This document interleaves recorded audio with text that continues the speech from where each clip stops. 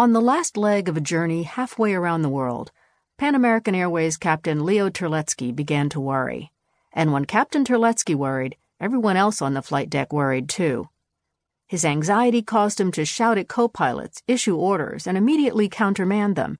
He infected his crews with his own anxiety, wrote Horace Brock, who flew a few times with Terletsky and didn't much like it.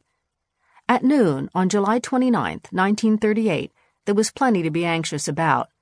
Having spent 56 hours over 5 days flying Pan Am passengers from San Francisco to the Far East, Terletsky and his 9-man crew were deep into bad weather as the Martin 130 flying boat approached the Philippine archipelago.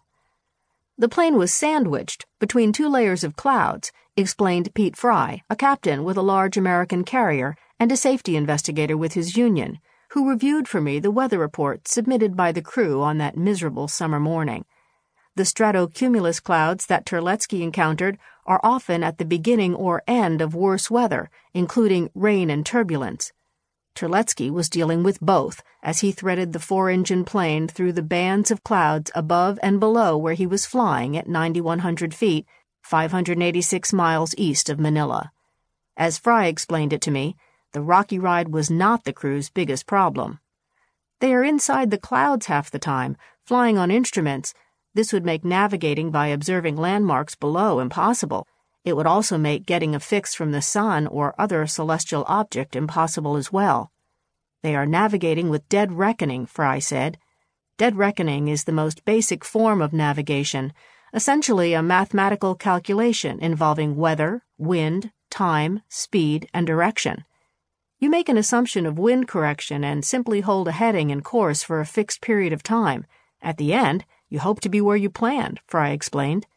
Yet considering their inability to see the earth below, the crew would have had little on which to base their position, or as Fry imagined flying under the circumstances, you are lost. Around noon local time, radio operator William McCarty, 33, sat at his desk behind the co-pilot, tapping the keys of his Morse code machine. He was sending a message to the Pan Am ground station on the Philippine island of Panay. Even if the crew was uncertain of its position, Pan Am's ground personnel would try to use radio wave direction finding to pinpoint the flying boat's location. They could also provide the crew with information about the weather ahead.